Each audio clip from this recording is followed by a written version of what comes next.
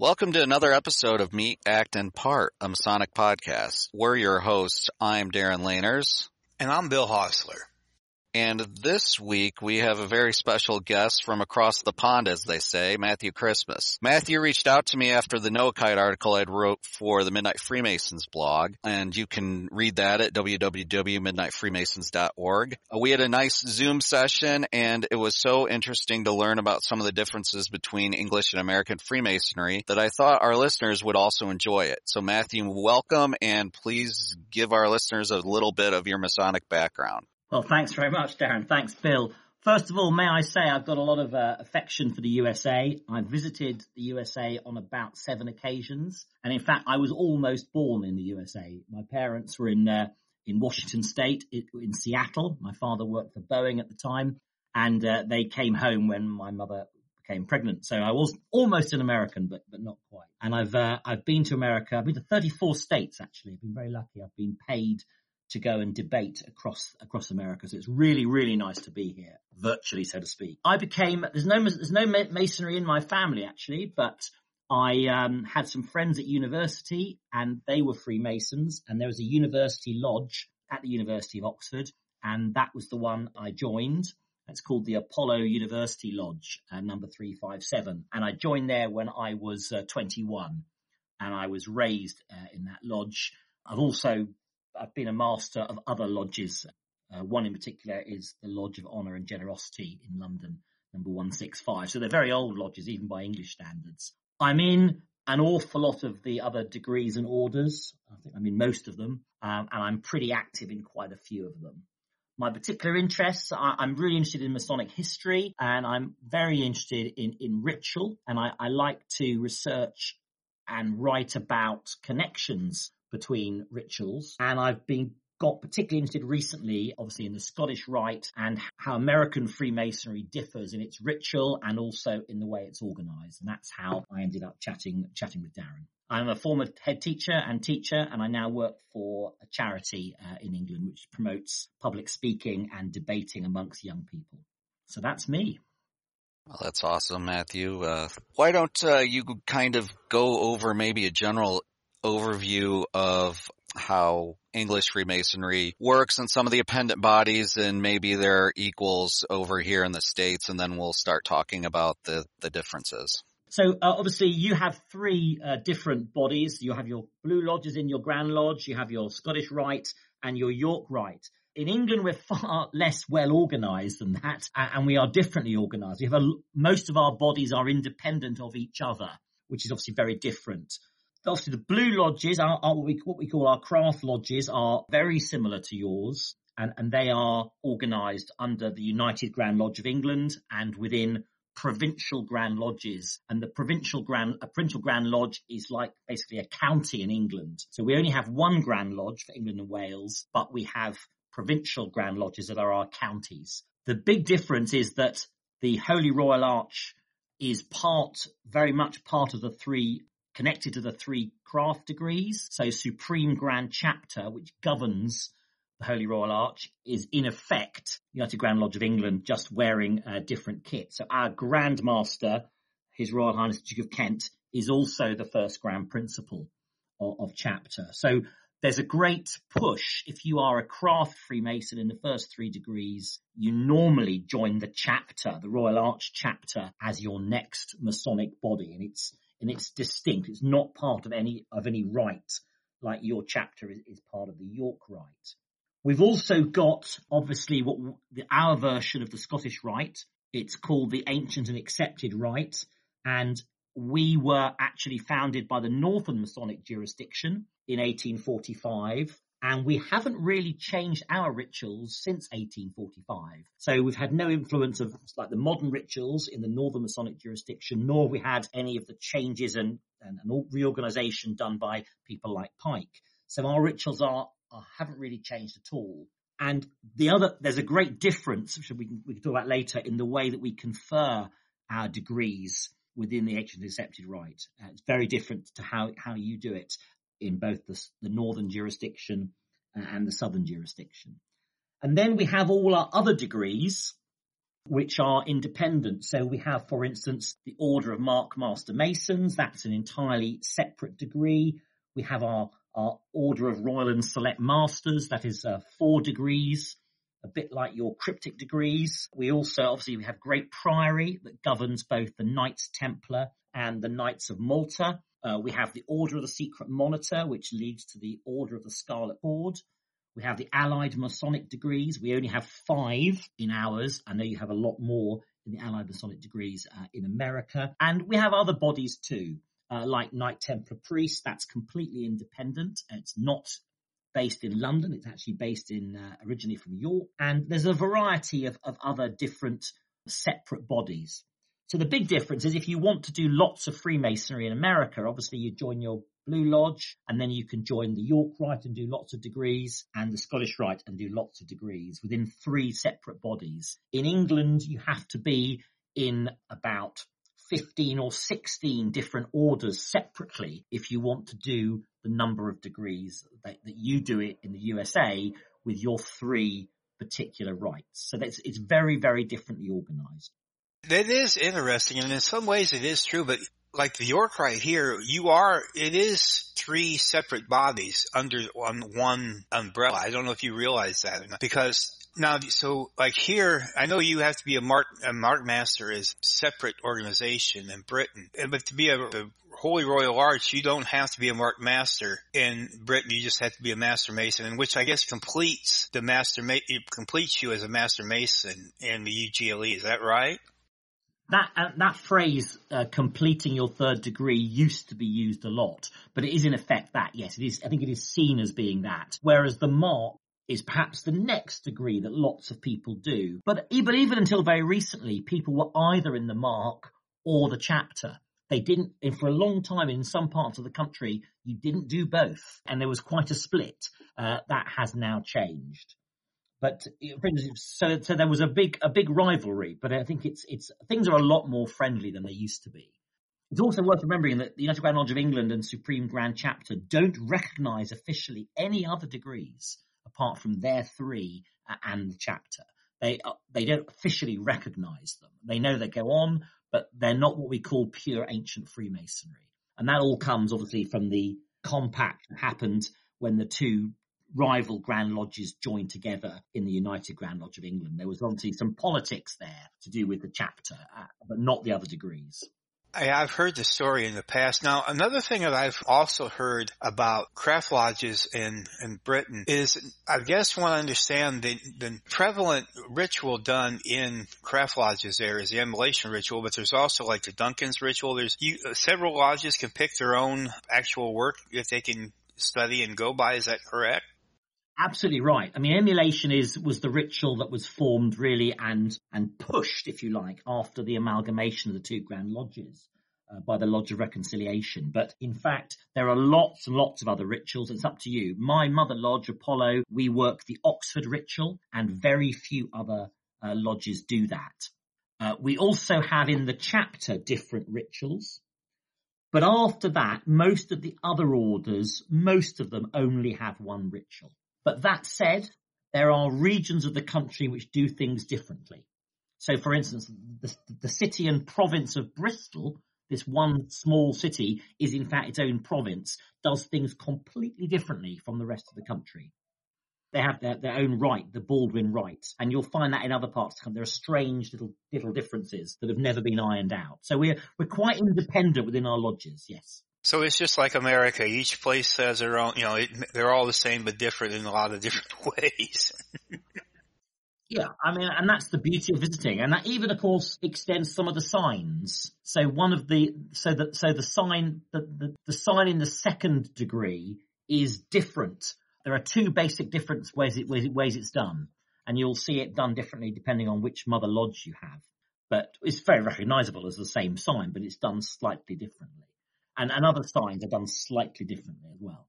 I learned that when I attended a lodge. I attended Churchville Lodge in Red Hill, Surrey when I was in Britain. And when I got picked up at the train station, I got in the car and they asked me to see the sign of the Eminent Apprentice. And so I showed them mine. They said, "Oh, you do it like the Scottish." And I went, "Okay." Sure. Okay. Because I gave the Dugard, and apparently the Dugard is in Britain is something that once was done but is no longer done. Is that correct? Well, it's not done it's done in some lodges but not in others, but it is done universally in Scotland. A lot of American Masonry seems to have a Scottish origin. So, for instance, the Royal Art Mariner degree that is obviously part of the Allied Masonic Degrees, although there are two versions of that, the main version is very much a Scottish Royal Art Mariner degree, which I recognise, but it's not the same as it's done in England. So there are some distinct differences there. Certainly some very distinct differences. You also have some degrees that are quite rare, I think, in the USA, and you have to be specially recommended for, which actually in England you can join quite easily. So, for instance, the Red Cross of Constantine and Knights Templar Priests seem to be quite special degrees in America. I don't know if that's right, but in England, they are just other degrees you can join. We do have special invitation-only degrees too, but they're different across the pond. Yeah, here they're more or less, they're sort of I guess you would say kind of like something that you can be given as an award for long time service, and it's kind of an honor, is more or less is a way I guess you'd be saying something I will never see in any possible way. I mean, all our orders do have either long service to Masonry awards within them, or you can become a Knight Grand Cross or that sort of thing, but they don't confer, there's no ritual conferred with them. They're just a bigger sash or a larger chain or a different baton to carry. There aren't actual rituals associated with these sort of rewards and honours for promotions for service. Well, and then also, I guess, while we're on the subject of honors, the United Grand Lodge of England also gives you, for a long time service, you can also receive an honorary provincial or grand rank. That I guess it's more or less just honorary versus actual. Yeah, we call them active and past. So you can give an active rank in a province. So, for instance, in the Mark Mason's degree, I was the active Provincial Grand Inspector of Works, but I then later on became past Grand Senior Warden in the province, but I never actually did that job. It was just a promotion based on my service. So yes, you can get what's called past ranks, which are just either a first appointment or promotion, or if you're lucky, you get an active rank. I mean, everybody wants the active ranks because they're lots of fun to do. Most people get past rank, which they never actually do. And a lot more money in regalia to put out too. Yeah. I know. I mean, of course, that is not the Scottish way. In Scotland, you have Grand Lodge office bearers, and after they stop doing the office, they go back to wearing ordinary regalia, and that is something we don't. I personally think there's too much emphasis on promotions and different coloured aprons and lots of initials after your name, which is not really what it's all about.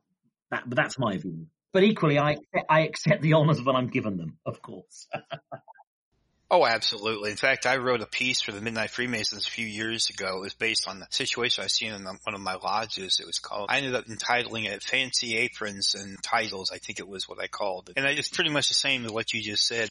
Matthew, let's talk a little bit about some of the differences in the Craft Lodge or the Blue Lodge. I know, for instance, in England, my understanding is that you don't have an altar in the middle of the lodge room, correct? That the Bible is up by the master? Yes, we have the altar or the pedestal, depending on what it is in the east, yes. And we don't call it an altar in the craft, because it's merely a pedestal which has the volume of the sacred law and the square and compasses on it. Other orders do have altars.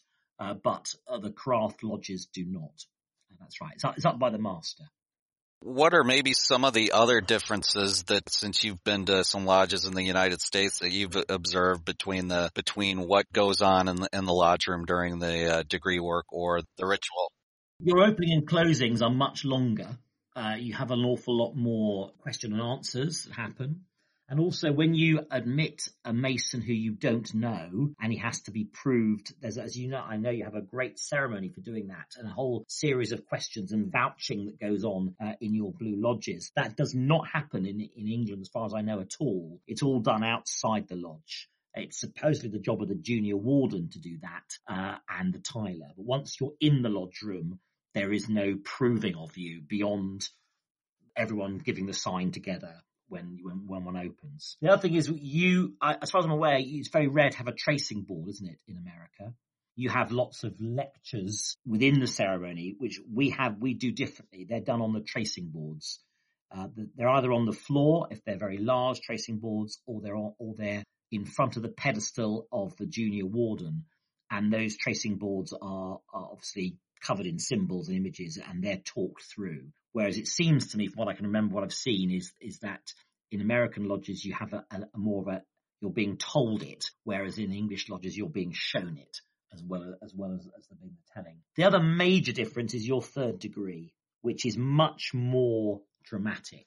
We do have some parts of the country where there is a dramatic third degree, as in Bristol again, for instance, or some parts of the north of England. But you have the three ruffians acting out, talking amongst themselves, both before and after, and we don't have that. The ruffians are very briefly represented by the two wardens and the master. It's much more dramatic in your ceremonies. So in my experience, your ceremonies go on for longer than our craft ones do, and often bits get left out and are done on another evening. Our meetings are by and large quicker than American Blue Lodge meetings, which is a shame in some ways. I admire your ritual and your catechetical lectures, which we do very rarely, really.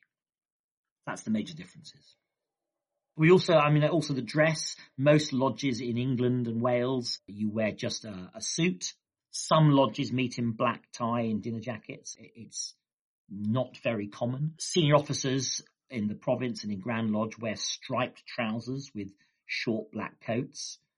My mother lodge is very unusual in that the officers of the lodge wear court dress. So they wear tailcoats, breeches, stockings, and buckled shoes. And most members of the lodge wear white tie and tails, full evening dress. We're an old-fashioned lodge in that respect. But most English lodges they wear just a smart suit and a black tie or a Masonic tie. So the dress is a bit different as well. That's the major difference in the craft, I think, between your lodges and ours. Well, I also know that there's I remember going through a grand processional on going in and going out when they opening lodge versus just setting an opening lodge. I remember. I thought that was rather interesting. Yeah, we do have processions, particularly if a provincial Grand Master is attending a lodge in his province or one of his representatives in an official capacity. Normally, the director of ceremonies of the province will knock on the door and say that the provincial Grand Master demands admission, and he will then be escorted in by members of the lodge with applause and then saluted. That does happen, of course, if the Grand Master or any of his senior Grand Officers attend a lodge as well. That there is ceremony. Actually, my lodge is incredibly casual. We don't tend to do that at all. We have an awful lot of very senior Grand Officers who are members, including the Pro Grand Master, the Deputy Grand Master, and the Grand Master is. We're one of the very few lodges which he's an honorary member of. So we don't tend to salute people very much because they just like to sit there and enjoy the meeting and not be fussed over. So my mother lodge prides itself on being incredibly relaxed, very good at ritual, but very relaxed and not great on saluting. But some lodges, there are a lot of salutes.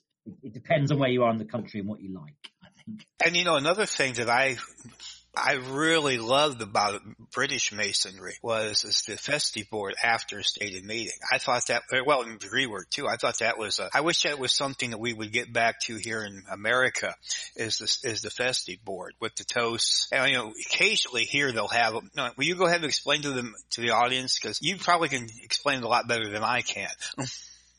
Well, it's one of the reasons I think why we have relatively short ceremonies. You want to have a damn good dinner afterwards, and there's normally a 3 or 4 course dinner. And then during the dinner, the master will take wine with various people. So drink toasts with various people, his wardens, key guests, key members of the lodge, that sort of thing, marking anniversaries. And then after the dessert, we then have a series of toasts. The first one is always to the Queen and the craft. And then we have a series of toasts to the Grand Master, the Grand Officers, British Grand Officers, and then there are speeches. Some lodges have great long speeches. In my lodge, we always say that visitors can reply to their toast, but if they do, they will not be invited again. So they're very welcome to reply if they don't want to come again. We don't like those. So I think that tends to be in England and Wales why we have quite short meetings. We want to go and have a thoroughly good dinner. Also, we have a bar and everything else beforehand. In Scotland, of course, they call it harmony, and there's often singing as well. Certainly in my mother lodge in Oxford, we sing the Entered Apprentices song, and we sing the Master's song at installation, and it's a very jolly affair. So they are great fun, the dinners. And I think that's often when, of course, you get to sit next to somebody who you don't know, who might be 40 years older than you or 40 years younger than you, and you get to chat to them and you meet visitors, and it's great fun. It's very rare that you meet without having some sort of meal. And if people don't dine, we're always a bit surprised. Oh, they're not dining tonight. What a shame. And I got to say, that was my favorite part of the whole thing too, was, sitting there on a beautiful dinner of lamb on actual fine china with, wine. I mean, that was, and I got to give the visitors toast. I thought that was very interesting and awfully brave of them to let me talk. We always like somebody from another country to give the reply. That's always brilliant. I mean, I think we haven't forgotten that lodges started in public houses, in bars, and often the tiler might also be the publican who owned the bar, and I think that's quite important to us that we keep that together, And honestly, that was going to be the next thing that I was going to bring up, is that I did enjoy a couple of alcoholic beverages for the meeting. And see, that's the thing here in America, and I know you know this, is that there's so many states here that think that, the lodge would come crashing down if the lodge was actually have alcoholic beverages within the walls of it. My Grand Lodge, I used to run a Masonic temple up in Indiana before I moved to Oklahoma, and our lodge was just about ready to be sold, and we couldn't have, weddings wouldn't happen there because you couldn't have alcoholic beverages. Well, we put a thing through there, and of course it was, oh my goodness, drunken Masons are going to be laying on the sidewalks and all this at the Grand Lodge, and I got up and talked, and one of the things I pointed out was in Britain that this is commonplace, and surprisingly there's no drunken Masons on the side, or Shriners, because on the side of the road, laying there pissed as the Lord. I mean, they seem to have been doing it for centuries, and we got it passed. No, I think it would be seen to be terribly bad form to be drunk at a Masonic meeting. I mean, obviously they can be people can stay after the after proceedings and have a few more drinks, but no, in the meetings we certainly don't. In my mother lodge, Apollo, we always do 2 ceremonies at every meeting, and so we always call off between the first and the second, and there's always time for a quick gin and tonic or a quick beer then, of course. But I wouldn't be drinking if I'm doing the ceremony, if I'm a deacon or the master. But of course, as you wouldn't if you're doing anything else. But no, I think most Freemasons understand that we are a dignified institution, and whilst it's okay to have a drink, we don't do it, of course, to excess, both before or after or even during the ceremony, because that would spoil it. Yeah, we don't approve of that. Of course, there is the cork, which you have as well, which is obviously is a spoof degree that's done for charity. And of course, the cork actually meets in a bar, and there's drinking during the cork ceremony. But it's not a Masonic ceremony. It's just a very old traditional spoof on the Masonic ceremony. But it's done only by Masons, and it's done and it's done for charity. But certainly, even then, we don't get drunk. But we can have a few beers, certainly. But of course, Americans are much more sensible, and you have a different history of alcohol. First of all, Bill, how dare you insinuate that the paper plates and sloppy joes that we have prior or after a meeting aren't an appropriate meal for Freemasons? I think that I'm just so upset right now about that statement. Secondly, Matthew, let's maybe talk a little bit about the ancient accepted rite over there versus Scottish rite, ancient accepted Scottish rite here. As you know, I'm Northern jurisdiction. Bill is a member, I believe, of both, right? Bill, are you still NMJ as well? No, I had to demit from the NMJ. I'm planning on going back and becoming both again. So you'll both be 32nd degree Masons, I imagine. Yes, I am. Bill, I assume you are as well. You're not a 33rd, right? Nobody's that dumb to make me a 33rd. It's very different for us. So what happens is the ancient accepted rite has its equivalent unit to a lodge is a Rose Croix chapter. And so when you are perfected, you go in as obviously a Master Mason, and you have the 4th to the 17th degree conferred on you by name. It takes quite a short amount of time, less than 10 minutes. And then there's a very full and beautiful ceremony to become an 18th degree Mason. But after that, you stay an 18th degree Mason until you have gone through the chair of the chapter, after you've been Most Wise Sovereign, and you have done all the ritual at some point in your year or the year after. You are considered for 30th, and that is then conferred on you at a meeting. The Supreme Council confers those degrees in England. Only the Supreme Council confers the 30th, 31st, 32nd and 33rd. So normally the 30th is done by quite a large number of you, and it's conferred on you. And before you get the 30th, you have the 19th, 29th conferred on you by name. I've been to the chair of the Grand Metropolitan chapter number 1, and I then became 2 years later a 30th degree Mason. I'm about to go through the chair in about a year's time, again of another chapter. If I wanted to become a 31st or 32nd degree Mason, I would need to either do long service or, for instance, get involved in the administration of the district or something like that, or work directly for Supreme Council as one of their directors of ceremonies or part of their degree conferring team. So it's in the average Rose Croix chapter, you might have one 31st or two 31st, you might have one 32nd. It's very unusual to get those higher degrees. So if you meet a brother who's 30th degree in England, he has certainly been through the chair and done lots of work, and then may or may not be promoted in due course, but you don't expect to be. 30th is the highest you tend to go. And the other great difference is, of course, that we don't work the 4th to 17th degrees. There is only one chapter, the King Edward VII chapter of improvement, and they do work them as demonstrations. They do a couple a year, and they go around the country to different districts, and they demonstrate them with the full regalia and with the furniture needed. But it's nothing like the great Scottish Rite cathedrals with casts of thousands. The 19th, 29th degree ceremonies are almost never worked. They might be one worked later this year. And of course, when you become an 18th degree Mason or a 30th degree Mason, you're given a booklet which talks about the previous degrees, but they're not the actual rituals. The actual rituals are kept by Supreme Council.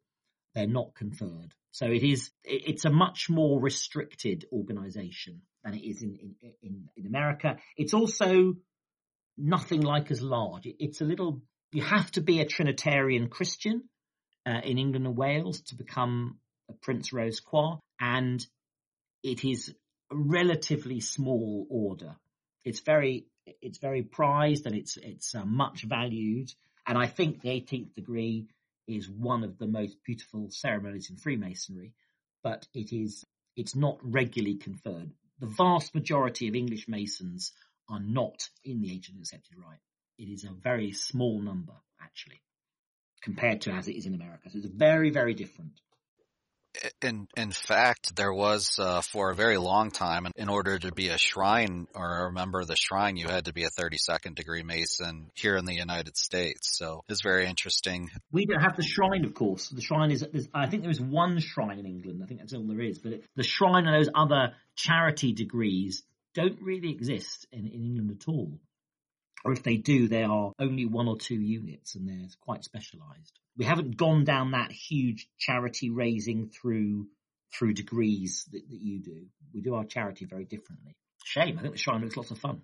Part of what happens here in the Scottish Rite is that we have something that's called reunions. And basically, our reunions occur bi-yearly. We usually have one, at least in the NMJ, in the spring and then one in the fall. And that's when we do our degree work and bring in new Masons, craft Masons to join the Scottish Rite. One of the main differences between the two jurisdictions is that the northern jurisdictions' work is not as much influenced by Pike as the southern jurisdictions.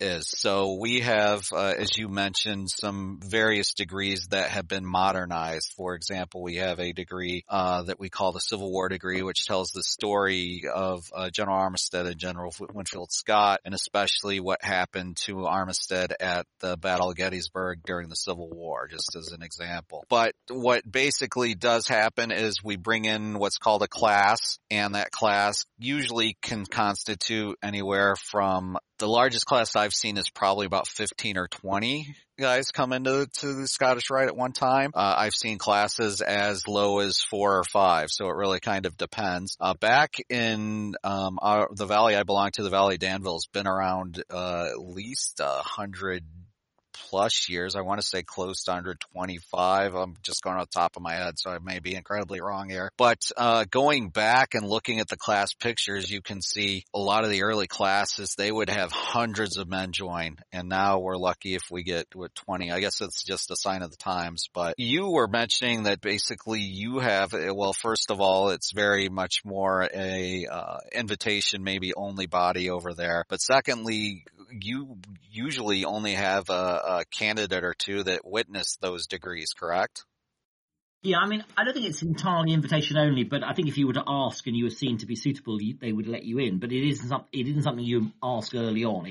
I think often people see the Rose Croix as a later part of their journey in Masonry, I think. No, I've only ever seen one candidate at a time, except once. When I was in the chair of Grand Metropolitan, we did do 2 candidates, and it was very unusual, and we did quite a lot of the ceremony twice. So they didn't do everything. So they did some bits on their own, which we felt they couldn't share.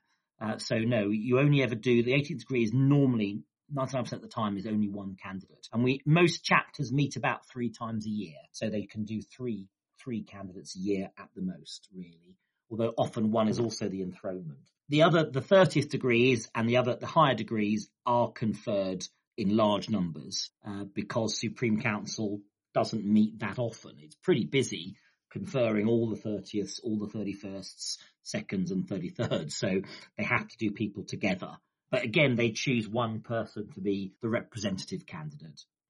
But that's also the case in Masonry in England and Wales generally. It is seen to be unusual to do more than one candidate in the craft at a time. And even in orders like the Mark and the Royal and Select Masters, it's rarely more than 2.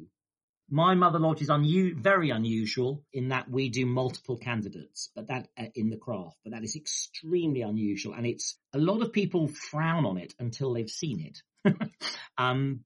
But that's because most Masons who go through the Apollo University Lodge are quite young. They're between 18 and 22, so they are young people and they join as friends together. But it is Apollo University Lodge and 1 or 2 others are very unusual to do multiple candidates, and it's been done forever, but it is very unusual. People frown upon it if they haven't seen it. They feel it's not dignified enough. But I would say, as it's my Mother Lodge, it's extremely impressive to be, and you have a bond with those people who you were initiated with as a group.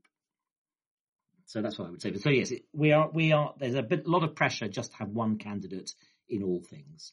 When you're discussing this, you was telling about how the ancient accepted rite, they keep rituals secret, basically locked away. Now, the craft ones are opposite in Britain. From what I understand, except for a book with certain words in them, you can actually go to like Leckworth's or any regalia shop or bookstore from that matter and buy the Masonic ritual, and then in plain English, and anybody can do it. Is that true? Yeah, I mean, I could walk into Letchworth in Great Queen Street in the headquarters and buy a ritual, and it would have the key at the back, and nobody would ask me if I was entitled to buy it. So no, that you're absolutely right. It is, and that is surprising. Of course, it's all on the internet anyway. So I suppose the view is that if you can get it on the internet, you might as well buy it properly and make the money out of it. I mean, some orders are much more careful about their rituals, but the craft, the chapter, and the vast majority of degrees, you can buy the rituals very openly. But some of the more degrees like the Royal Order of Scotland, you get the ritual when you join that institution. You don't get it before. And so there are institutions which keep their rituals much more private. But yes, it is. And of course, lots of the books that are published these days do say more than you might expect them to. But my original craft ritual book, my Apollo book that I was given when I was initiated, over 30 years ago, there's an awful lot of blanks in there, an awful lot of words with just an initial letter, which when you're first trying to learn the ceremony is very difficult. But that's unusual. Do you think that's the UGLE trying to combat all the bad press and such that, I mean, you fellas over there have it really rough, with the news and, if you're a policeman or a judge and they were, by law you're required to register as a Freemason for some silly thing. And I know that they've taken taken out the blood oaths from rituals and trying to, stop the craziness of the media and they were rolling up one pant leg type thing. And do you think maybe I know this is just, speculation. I know you're not speaking for anybody, but do you think that was maybe one of the reasons why they're doing it, trying to be more open, or maybe just to make money? Well, we're certainly being more open. I mean, I think when I joined in 1989, it was something we didn't really talk about, and it was a bit frowned on by some people, and we were very secretive, I think. That's definitely changed. We're much more open about it now. I mean, it's on my Facebook profile. It's on my Twitter profile. We are encouraged to talk about our Freemasonry. We're at last talking about our charity work. We're one of the biggest charitable givers in the whole of England and Wales, and it was never mentioned. And now it's being actually the terrible pandemic of COVID-19 has brought the work we're doing and our help we're giving as volunteers has become much more widely known. We've had good press recently, which is the first time ever. But also we've started as the Grand Lodge has come out and said enough's enough, and they will now actually refute press articles, and they will make a big thing of it. So we're becoming more open. You can walk into Grand Lodge, men and women. You haven't got to be a Mason to go and look around the building. The library is one of the foremost libraries for research. Most people who research are not Masons. So I think we're much more open. But I think the rituals are there because I think we realize that you can read any ritual you like and you can know it word for word, but unless you've actually been through the ceremony as a candidate, or unless you've been an officer helping to confer that ceremony on a candidate, you don't really understand Freemasonry. It's like trying to learn to play American football or English soccer, from reading a rule book. You can't get the idea of it. You have to do it. I've been saying that for years too. It's not in your heart if you actually haven't, encountered it. But I was going to be my next question is I'm a big fan of Dr. David Staples and the Grand Secretary of has the Enough is Enough program that he started, does it seem like it's helping any with bad press? David's a member of my lodge, actually. His mother lodge is Apollo as well. David is not the first Grand Secretary to have started this trend. There's been 3 or 4 in a row who've begun to make Freemasonry more open with the full support of the high rulers. But David has particularly got to the point of he really has changed the communications department in United Grand Lodge, not only talking to the members, they talk to us a lot more than they ever used to, but also to the press. So David has been particularly strong in that, in fighting prejudice. And of course, he's also, young for a Grand Secretary and CEO. He's got a lot of time to keep doing it. And I think he's made a huge difference. But it's not just David.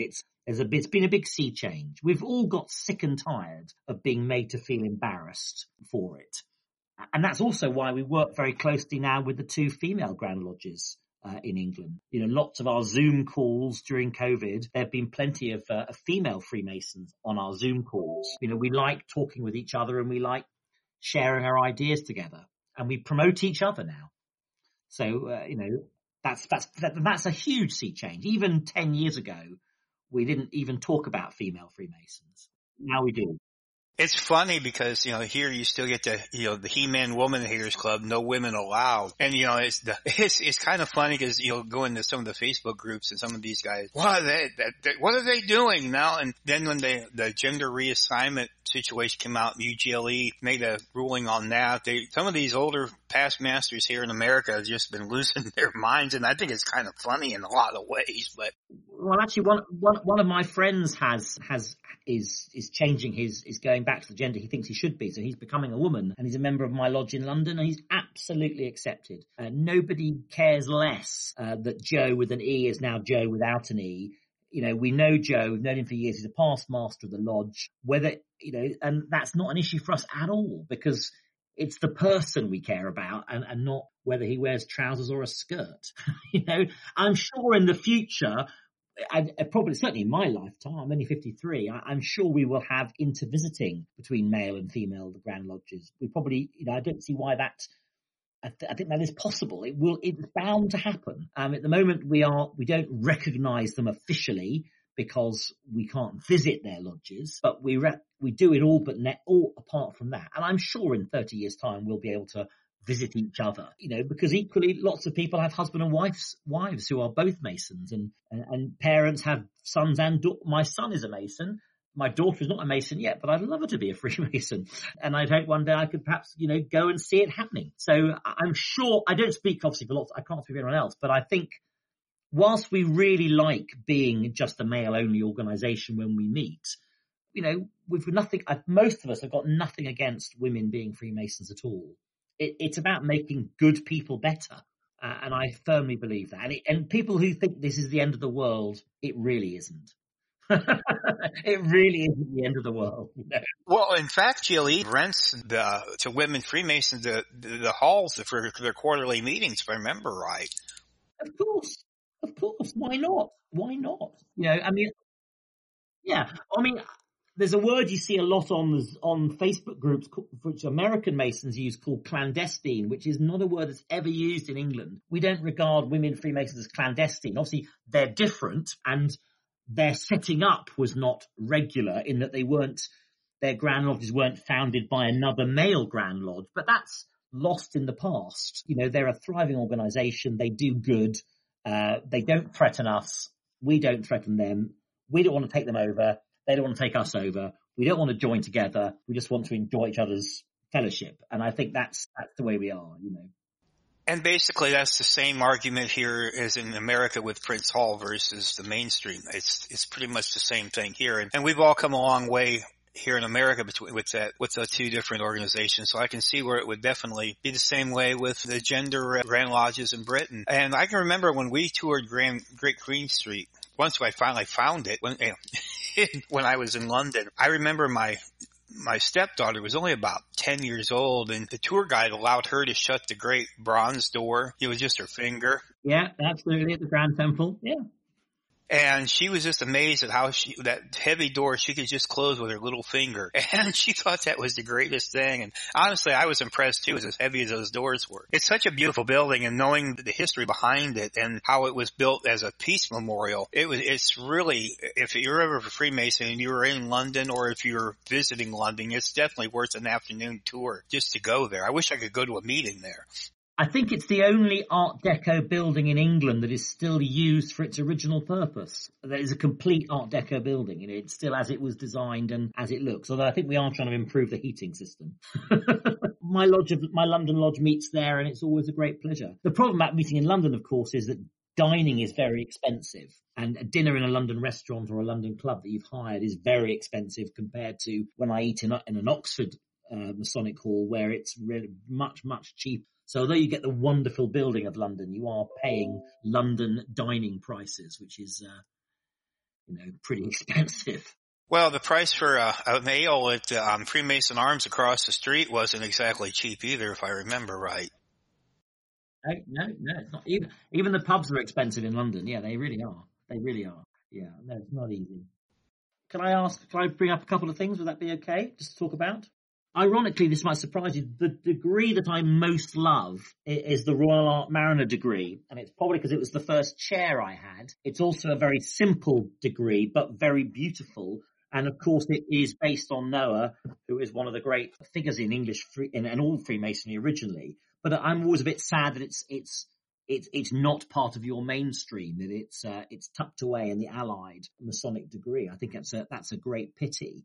One of the great things that I think about your Freemasonry is that there are some wonderful degrees which American Masons get to do because they've, say, joined the York Rite, like the wonderful Royal Master degree, for instance, or the Order of the Red Cross, which are far rarer in England, and they are beautiful ceremonies and are very meaningful. And the vast majority of English Freemasons and Welsh Freemasons never get to do them.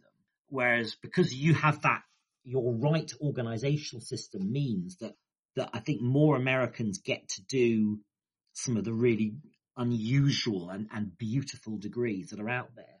Whereas in England, you've got to be a bit of an obsessive and want to join lots of orders and spend lots of time to find some of those really special degrees. Whereas they're relatively easier to access in America, apart from the Royal Ark Mariners, who I think is very sad that, and some of the other beautiful degrees in the Allied, which is a little bit more detached in America. But I think you're lucky in that respect. And I also think you take your Masonic scholarship very seriously.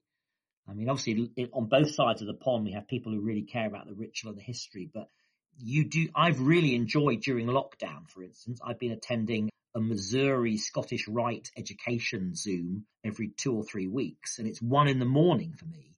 But it's absolutely fantastic. 2.5 hours talking about one of the degrees of the Scottish Rite with real experts. And I've learned so much. And I think we don't have that in quite the same way over here. Maybe it will change as we carry on Zooming after the pandemic. But I've really enjoyed getting to talk to American Freemasons who are very, very interested in their ritual and have, whole education departments talking about it in their valleys. And I think that's great. And it's something that we could really learn from in England, I think. You take the education as a Mason very seriously. And I think that's something that we could do a bit more of. Sometimes I think we're a bit too concerned about getting the numbers in, and making sure we get somebody through the 3 degrees pretty quickly so he can become the inner guard pretty quickly. And it's a quick progress to the chair. And I think that's a shame. I think you've got it. I think you have a really good approach to spend so much emphasis on the education behind Freemasonry, which I think lots of brothers miss, which is such a shame because we know it's transformatory stuff. I would like to say that that's the norm here, but I think it's the exception. I think what you've seen, though, is that those who are passionate about education during this pandemic have really been putting forth the effort to make sure that these programs are available to some of the brethren, and hopefully some of the brethren who weren't interested so much in education have now seen this and have a passion for it and realize that it's something that needs to be happening within all the bodies, not just our craft lodges, but also in the York and Scottish Rite. The York Rite chapter that I'm a member of, Admiration chapter, is based at Homer in Illinois, and it was basically formed with the idea that education would be first and foremost. So it's really been interesting to have us be able to not only do the degree work and the ritual, but also then to have education, discuss it, kind of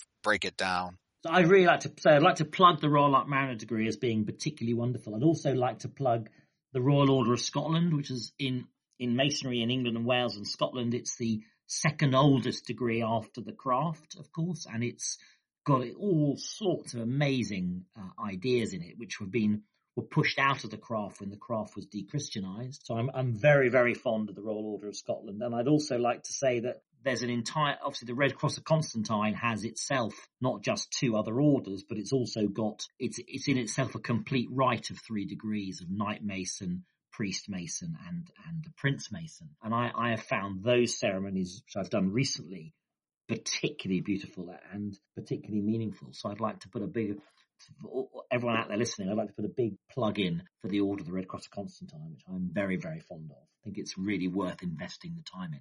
It's a wonderful order.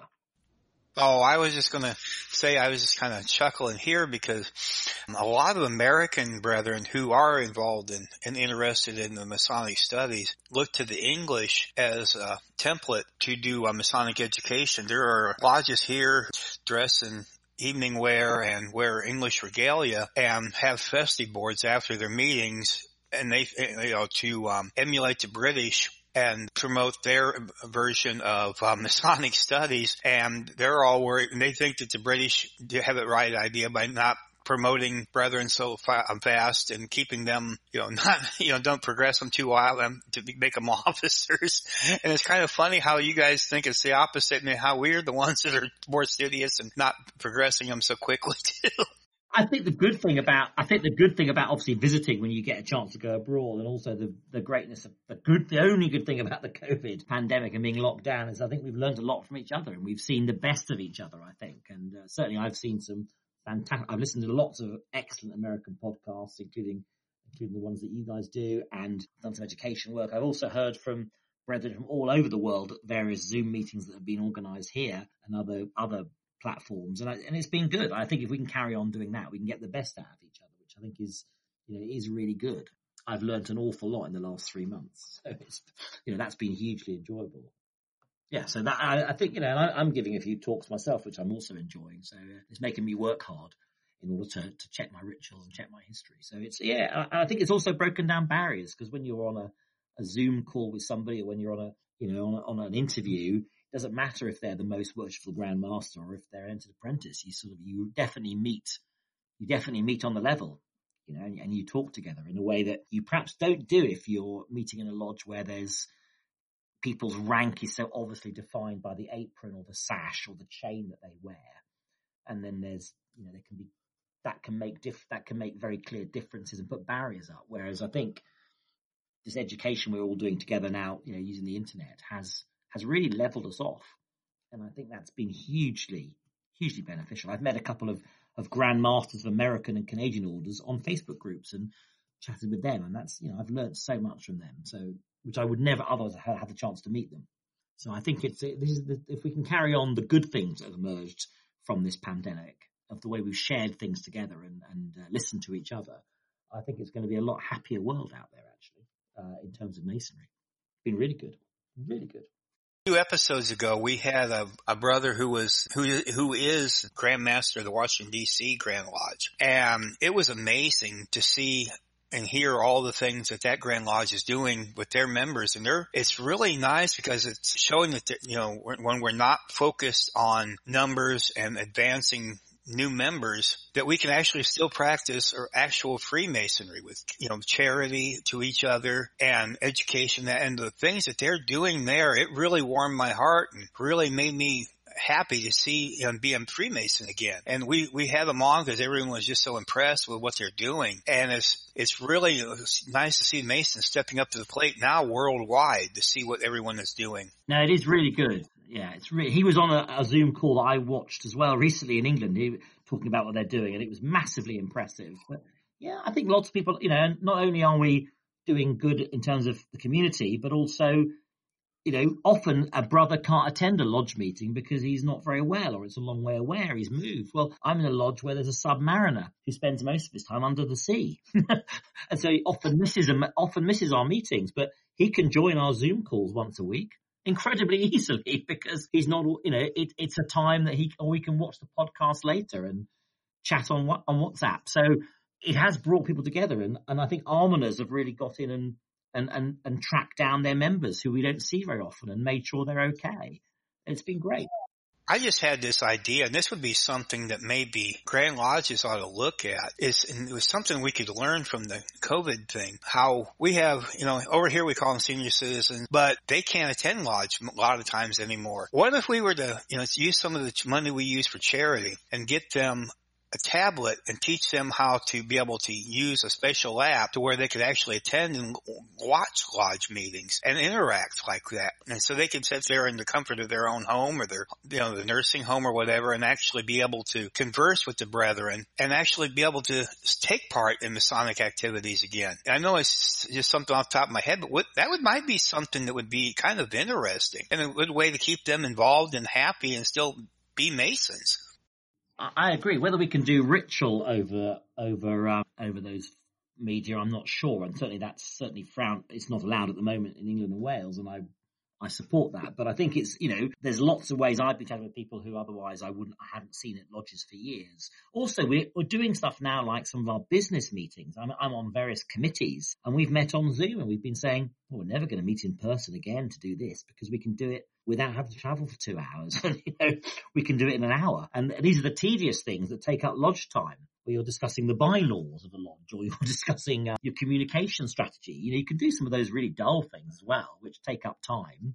You can do them in the privacy of your own home when it suits people. And then you can actually, when you're at the meetings, you can focus on the candidate and focus on the rituals and focus on the educational side of it and enjoy it. So there are some benefits of technology.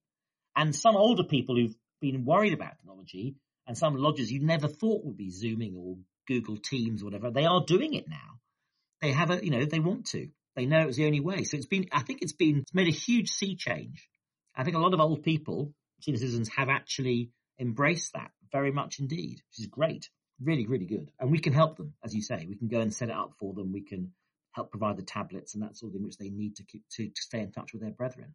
It's better that than a phone call once a month, isn't it? Or once a quarter, which doesn't mean very much at all. Something that is interesting here, our Grand Lodge of Illinois and our Grand Master here, Stephen Oakley, just put out some procedures for us as we are allowed to return to meeting in the lodge. And one of the things that he is allowing us to do is, as long as we have a quorum, which is 7 members to open up the lodge, we can then Zoom in other members who are unable to attend in person. So my hope is that this is being ran as a trial period, and then after the pandemic is over, that this will be allowed to continue. That's my hope. I'm sure every Grand Lodge will look at that and see how. I mean, obviously, I can't speak for our United Grand Lodge of England. I'm not an officer in it, but I'm sure they're going to look at these sort of things as well. And as we know, all the Grand Lodges talk to each other a lot and communicate, and I'm sure they'll be sharing ideas at Grand Secretary level and Grand Master level to see if they can find ways to include their brethren more. It can only be good, can't it? It can only be good. Right. Bill, do you have anything else for Matthew before we wrap up? I could probably talk all afternoon, but we should probably have you on again one of these days really soon. We can keep discussing this and other things we think of, but not for right now, no. But thank you very much for coming on, and I hope we can talk to you again in the future. It's been a great privilege. I've really, really enjoyed it. It's so nice to chat to you guys. So thanks, Darren. Thanks, Bill. It's been a pleasure for me. Real pleasure. Thank you, Matthew, for joining us, and thank you for listening to another episode of Meet, Act, and Part. If you are interested in supporting our program, you can support us via Patreon at our website, which is www.meetactandpart.com. I hope that everyone found this episode as educational and interesting as I did, and we will talk to you again soon. Thank you so much for listening.